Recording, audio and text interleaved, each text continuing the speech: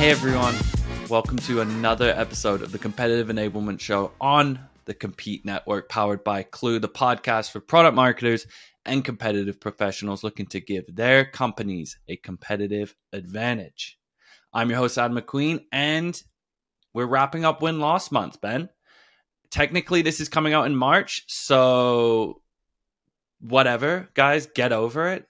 We really got stoked about Win-Loss, and it spilled over into March, but to wrap up Win-Loss Month, we had Alex Salop, who wrote an article for us actually on Clue's site. We'll put the show notes in there below, and he shares his sort of experience and best advice for running Win-Loss and Compete together. Ben, Alex was great. One of the most impressive fountains of knowledge when it comes to the confluence of Win-Loss and Compete. He's done it at a few different jobs. He really gets it, you know, he gets how those two work together and how they can work together to really add value to the entire organization. It's super valuable for us to hear how that works in practice and some of the examples he shares, and I know our listeners will like it as well. Alex is a good one. He's really fun. And for those of you, again, article, go check it out. But what I love about it too is he shares some sort of frameworks or steps to follow that are very tactical for folks that are trying to figure out how to do win-loss, compete, and kind of merge the two. And he has this kind of 3 steps towards win-loss. And he also shared these like 5 practical ways that he uses win-loss research, win-loss analysis to really inform how the company competes better. And I won't spoil this bit, but I loved his story about what he derived from his win-loss analysis and how that bled into working with the sales leadership team to improve some of their sales processes to really drive a ton more revenue, because there was a big leak happening.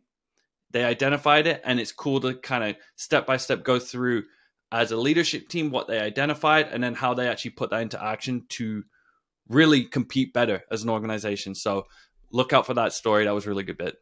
And Adam, I don't know if you remember, but last week, Peter Martin shared with us that it was feedback about the sales process that he brought to his very first win-loss presentation, and it actually wasn't the right place for it. And what the takeaway from that is, if your executives are expecting a competitive win-loss analysis, it's got to be about the competitors.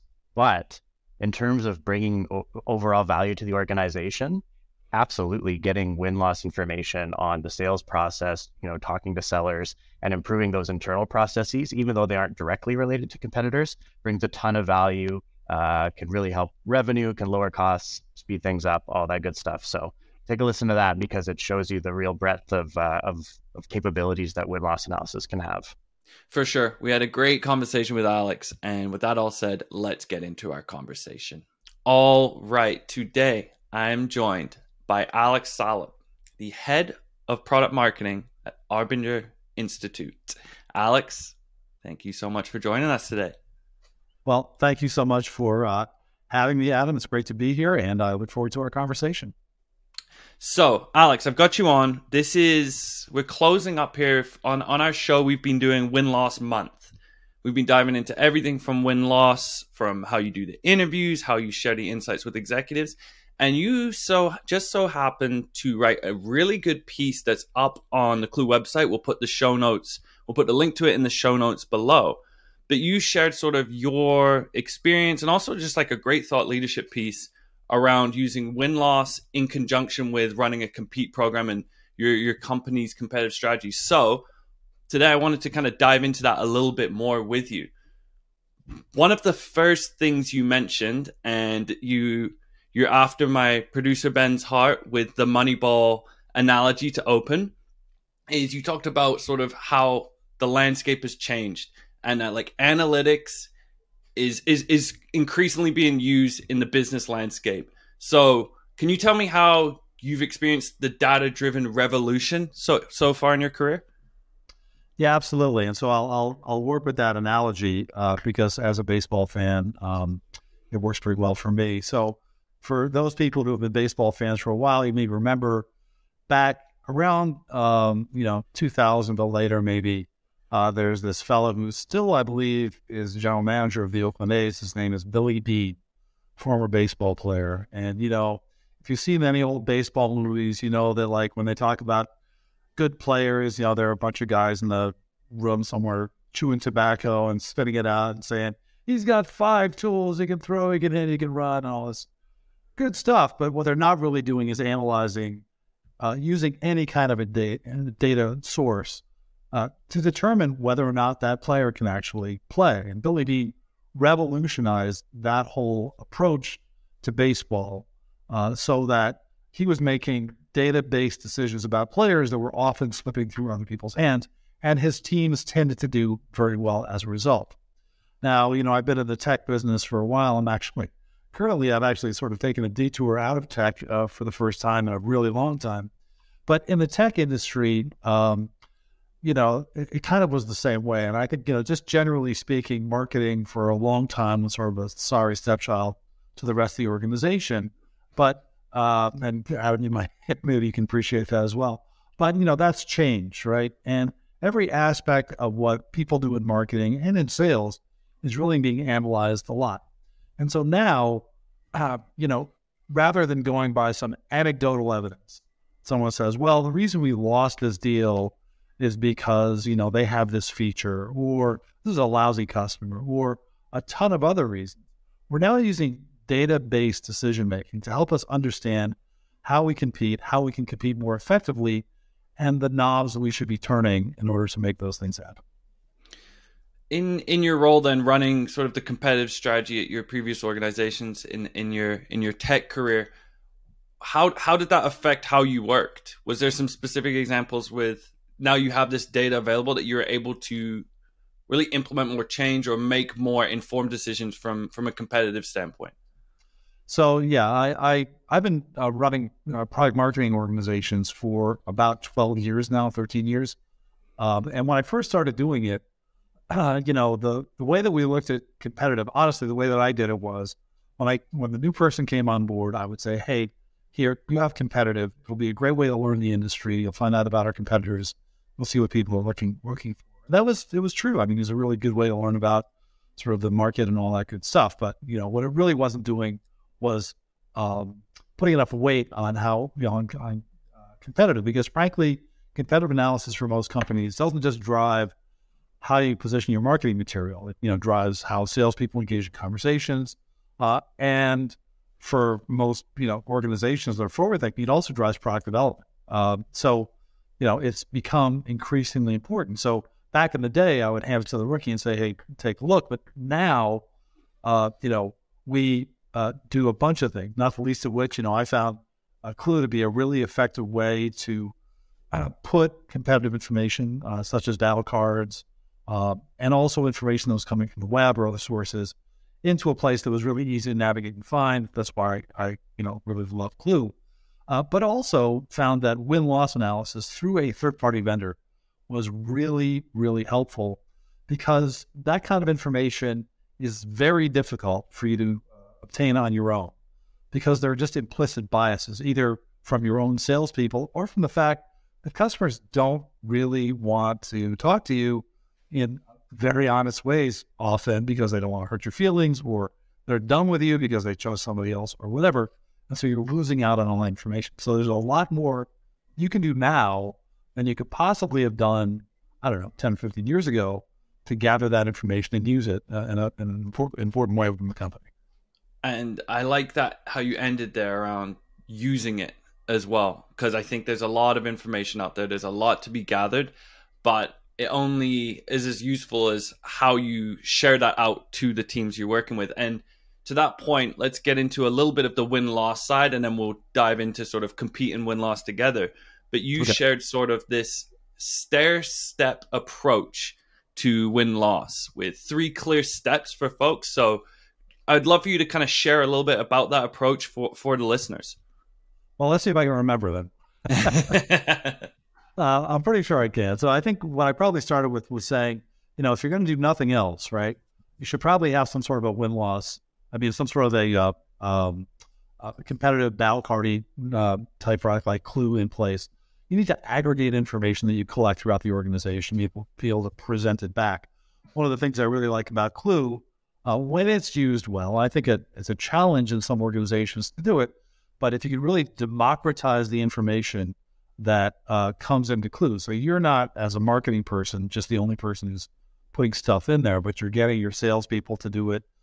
Clue has a really nice extension that you can put in your browser, that you can, you can peel off information from various websites or in Slack, a variety of sources, and put it all in Clue. And those battle cards, because and I know I'm doing a lot of selling for you here, those battle cards, because, they can, it's all HTML, and you can stick it in Salesforce, you can stick it into your, whatever your sales portal is, whatever, they become really powerful. So if nothing else, I strongly recommend doing that. That's sort of step one.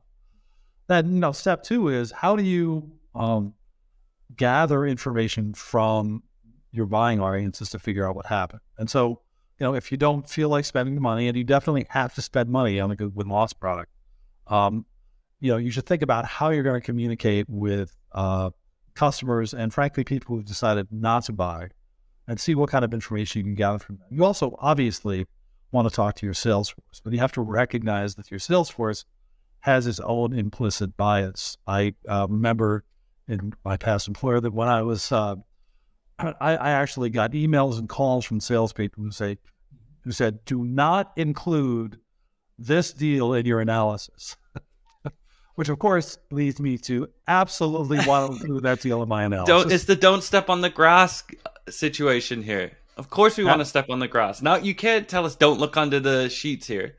That's right. It's like telling your toddler, do not play with that thing. So, because often you find some of the most interesting things, but, they have an implicit interest in the kind of things that you gather from their buyers. So, but, in the absence of a win-loss program, you have to think about how you can gather information from customers. And then obviously sort of the best way to do it, I find, is working with a third party who can really provide you with some pretty unbiased information. I only say pretty because obviously, you're feeding them the questions they're asking the customers, and they're going to ask, questions that are of interest to you, but it's really, really helpful. And if you don't mind me just adding on to that a little bit, I know probably with a little bit of feel, one of the things that we found working with Unlost is that it's not so much that we're going to get some incredibly important thing that we never thought about, some revelation, but rather it's that we can confirm the things we thought were true, right? With a data-based analysis that helps us move forward with confidence. Because a lot of times, for example, a marketer might say, hey, this feature, it's really, we're not doing this very well. It's really impeding some deals. We really need to focus on this. And, product might say, well, we don't think so. But now if you can go back to them with some data-based evidence where they'll say, oh, no, you're probably right. Important, buyers are saying that this is something we need to work on. They can reprioritize what they're doing. And not only that, the alignment between the organization, sales and marketing and product, which, some are better than others, but they're never perfect. If you can use win-loss as a lever to increase that alignment, you're going to get tremendous value from it.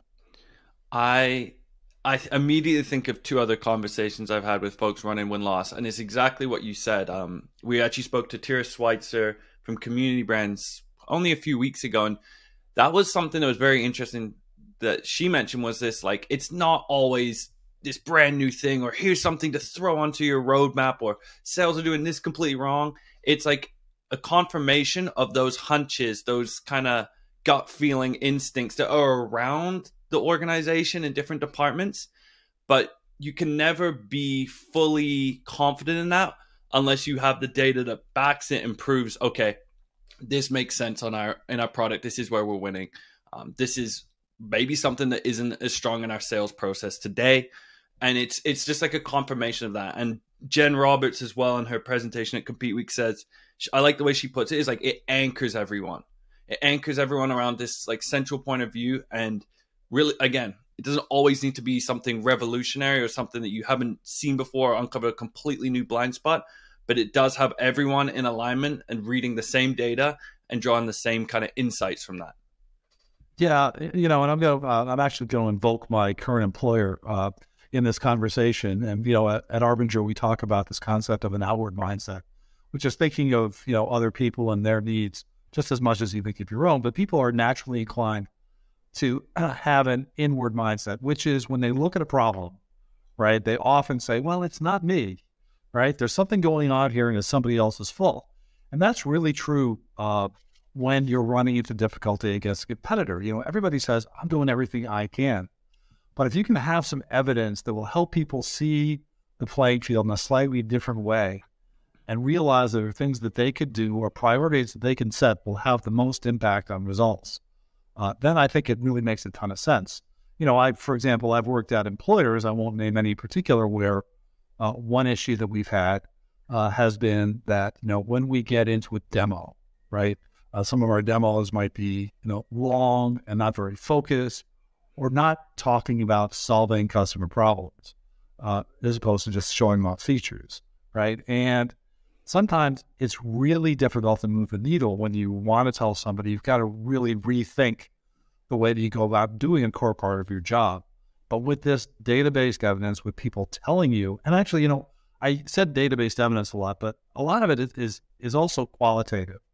But when you get an unbiased viewpoint that says, hey, this demo compared to the other guys was too long or too meandering or whatever, that also is extremely valuable. So it's a combination of having that data along with some directly referenceable quotes from people who weren't talking to your company that could really help, people reprioritize the things they're going to work on.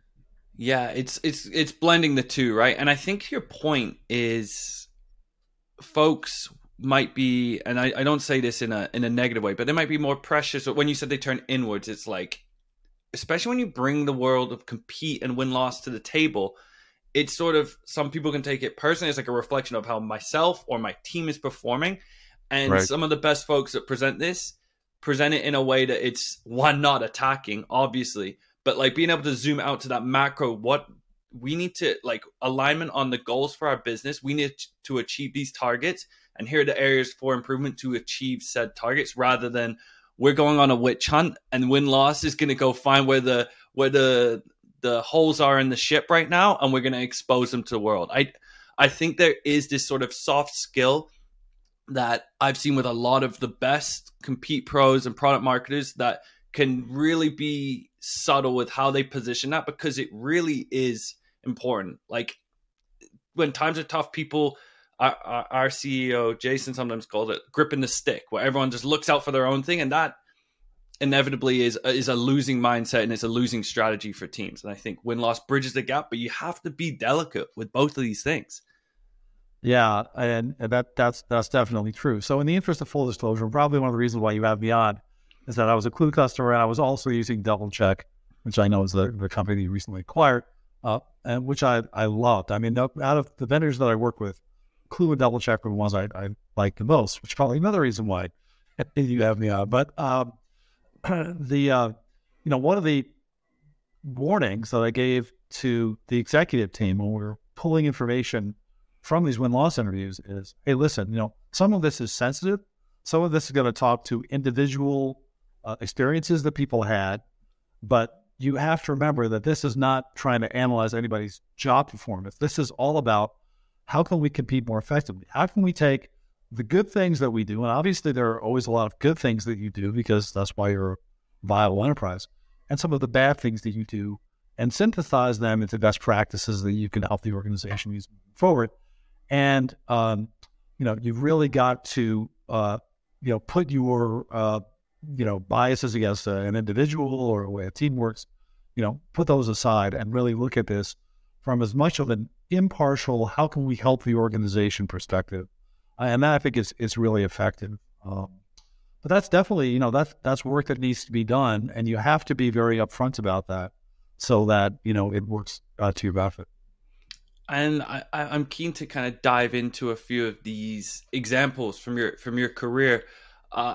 Another part of your article, which kind of lends itself into this that you mentioned, is sort of using win-loss to help you compete better. I think, as we know, win-loss and compete they're inextricably tied. The way we think about compete at Clue is you have sort of this market intelligence, you have your intelligence on your competitors, and buyer intelligence, bringing that three together and being able to enable the different levels of the organizations, how you compete effectively.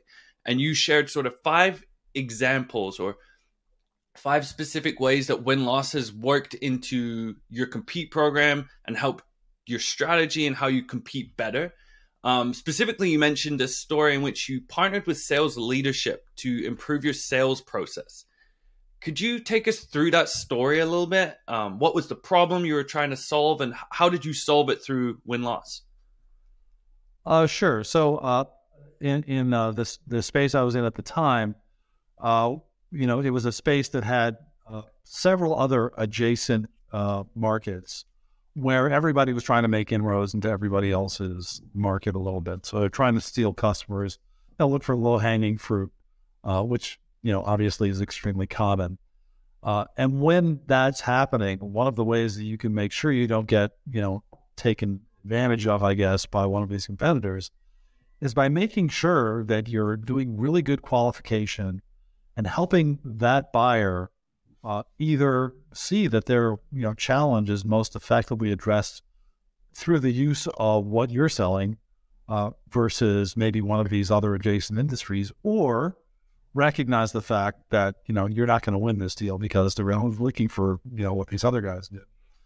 And so we had one company where we were losing a lot of business, and it was concerning to us. But what we found was that while there were capabilities in their product that we needed to replicate, because I think just as technology advances, there are certain things you need to do. A huge part of the problem was we continued to find ourselves in selling situations where we probably weren't going to win that deal.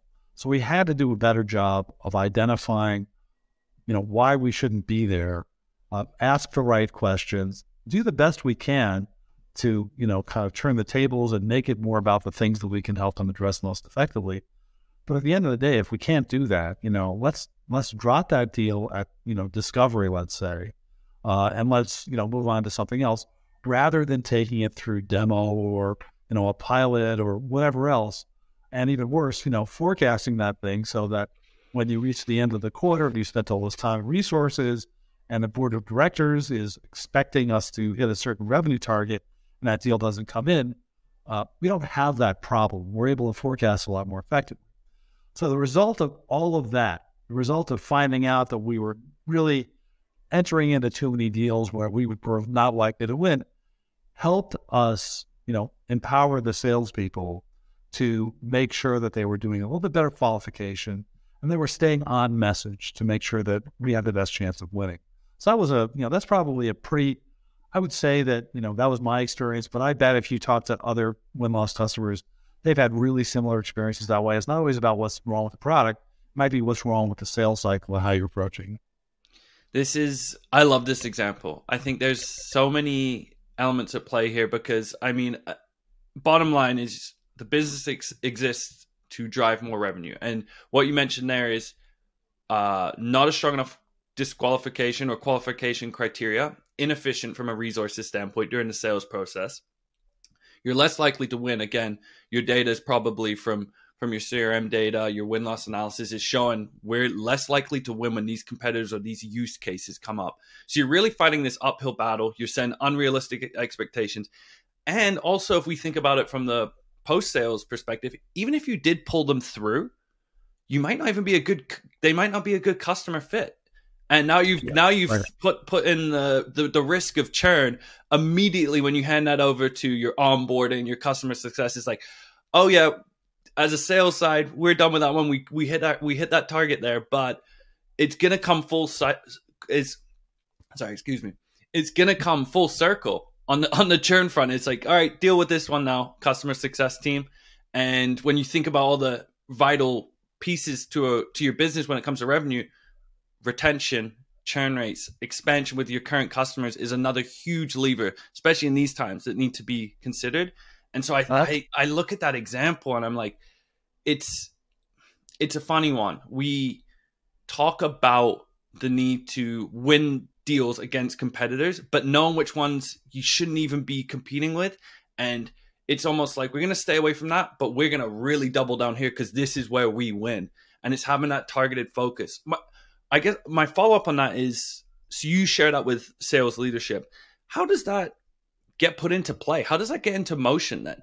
Do you work with the sales leadership team? Is it a handoff to them? Like, how do you ensure that these insights that you've derived actually come into play and start working within how you're qualifying from the seller's side?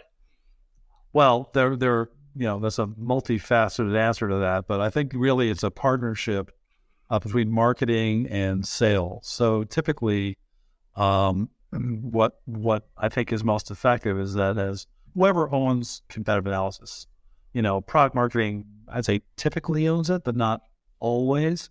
Sometimes sales enablement has it, but whoever has it has to also work in partnership with whoever is creating the material and providing training for salespeople to go out in the field with. So, typically as a product marketer, I have been responsible for creating discovery questions or to, putting together those battle cards or having people who work for you put together battle cards about specific competitors. And so it's really important to think about the ways that you can get that information to salespeople in a way that's effective. So, so we would come out with FAQs with discovery questions on them, that and explanations of why these kinds of questions are being asked.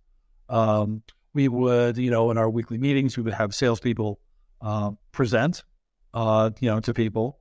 So they would talk about sort of how they won a deal, or sometimes they talk about how they lost a deal. That could be really useful. And then also, I'm sure the majority at this point of your customers are probably using conversation intelligence. Use some of those conversation snippets and show exactly what happens sort of when you go down this rabbit hole that you're probably not going to come out of in the way that you'd like, and get to that point. So I think it's a multifaceted approach, but the most important thing is that there is a commitment. And, I hate to say it, and before I was a marketer, I was a salesperson for a long time, so I can say this with some, degree of knowledge about this. You can, the whole horse to water thing, you can get them there, but you really have to work with sales leadership, right? With the frontline managers, particularly, to get salespeople to engage in the behaviors you want them to, so they're not going to end up in that same place. And actually, to your point, Adam, which really kind of cracked me up, I forgot about this until you said it, but several companies ago, I worked with a sales rep who was great at closing business. He would just bring out all these deals, none of them, none. I mean, like, he was like, that's not his problem. Well, yeah, eventually he wasn't his problem. Yeah. But, they knew it. They're like, oh man, this is not the use case for us, but, we're more thinking about is that, listen, salespeople hate to say, I have no pipeline, right? They want to have that deal in the pipeline because that's what they're paid to do, because everybody has the pipeline to close ratio. And, you've got to have $3 million or $6 million if you want to close $1 million, whatever it is. So you got to always have those deals in process. And I've sat in meetings where people have objected to this kind of thing because they say, well, yeah, but then all the reps have to take these deals out of pipeline. I'm like, they're not going to close. Why would you want them in pipeline?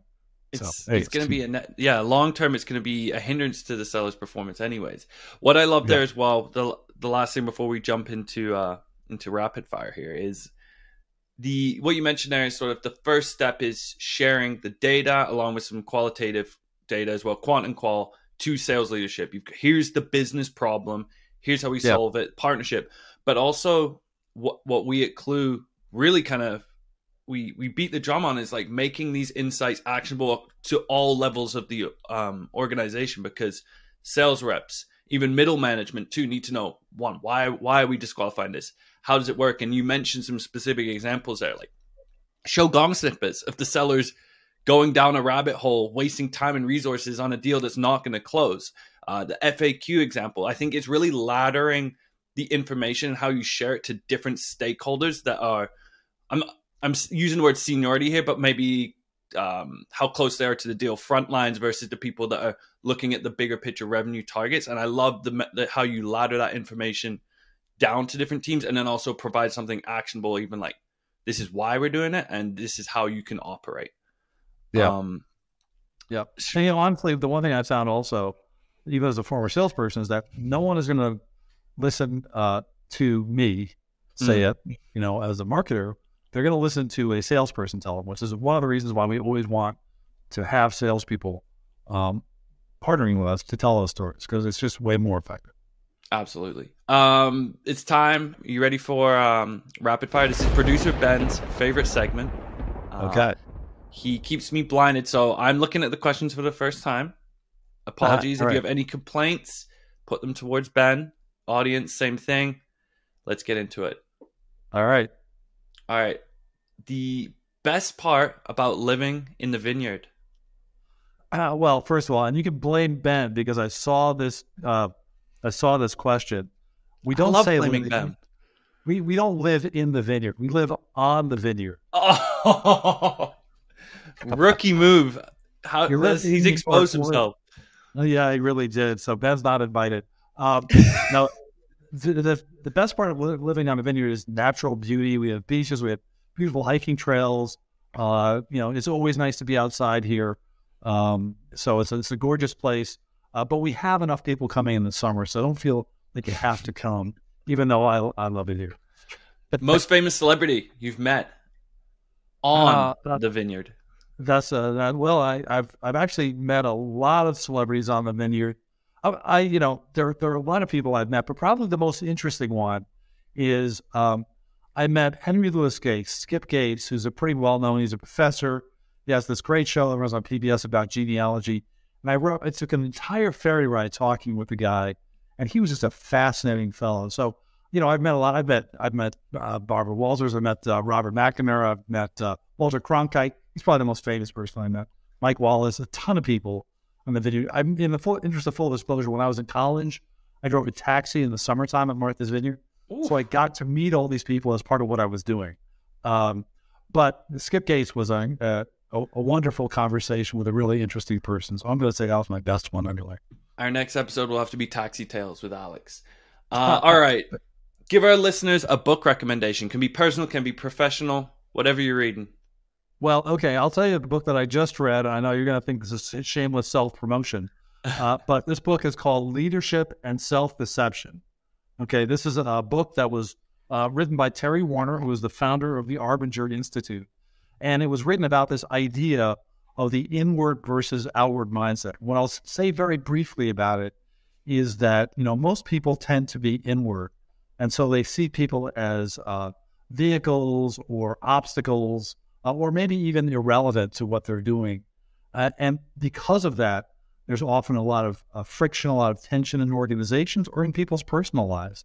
And so what this idea about leadership and self-deception does, it talks about using an outward mindset to recognize the humanity in people and realize sort of what their side of the picture is so that you can get more done. So a perfect example of this is, I was talking about the tension between sales and marketing and product and companies.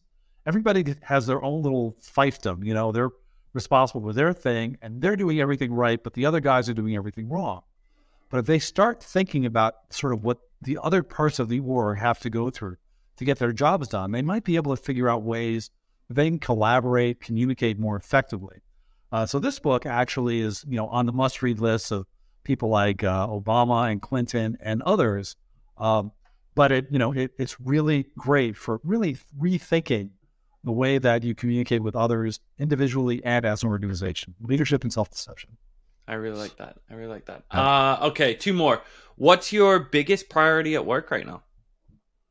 Well, I'm joining this group that has been successful completely, really, from inbound activity, word of mouth advertising, organizations finding out about Arbinger want to bring them in, which is awesome. But we're standing up a marketing department right now. So we are getting to the nuts and bolts of product marketing, developing a consistent message and, positioning, delivering of all that stuff, creating the material where it's required, standing up a new website, all the good stuff that it's really sort of a full stack, from my perspective, a full stack product marketing role, including, helping the salespeople sort of deliver that consistent message. So there's a lot of work I'm doing right now. It's fun stuff.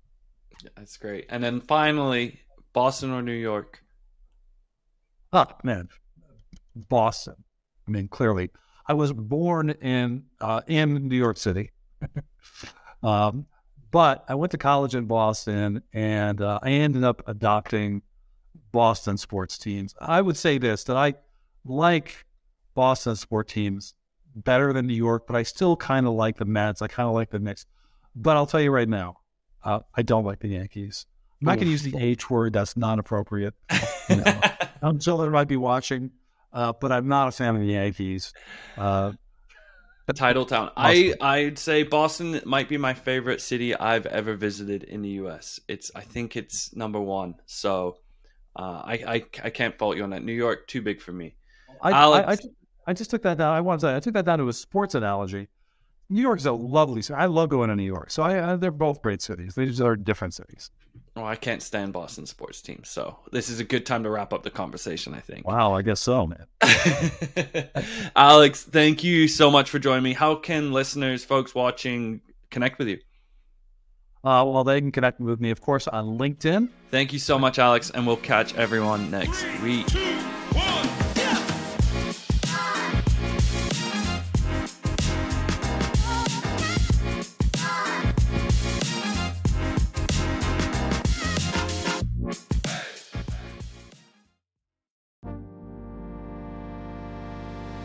Hey everyone, I'm Jason Oakley, co-host of Compared to What, a show where my friend Federico and I dive deep into the all-important tool in a product marketer's toolkit, the comparison page. We guide you through real-life examples from brands like Shopify and BigCommerce, Chromecast and Airtable, Asana, ClickUp, and more, taking a look at the good, the bad, and sometimes the ugly along the way. So come watch Federico and myself on Season 1 of Compared to What, only on the Compete Network.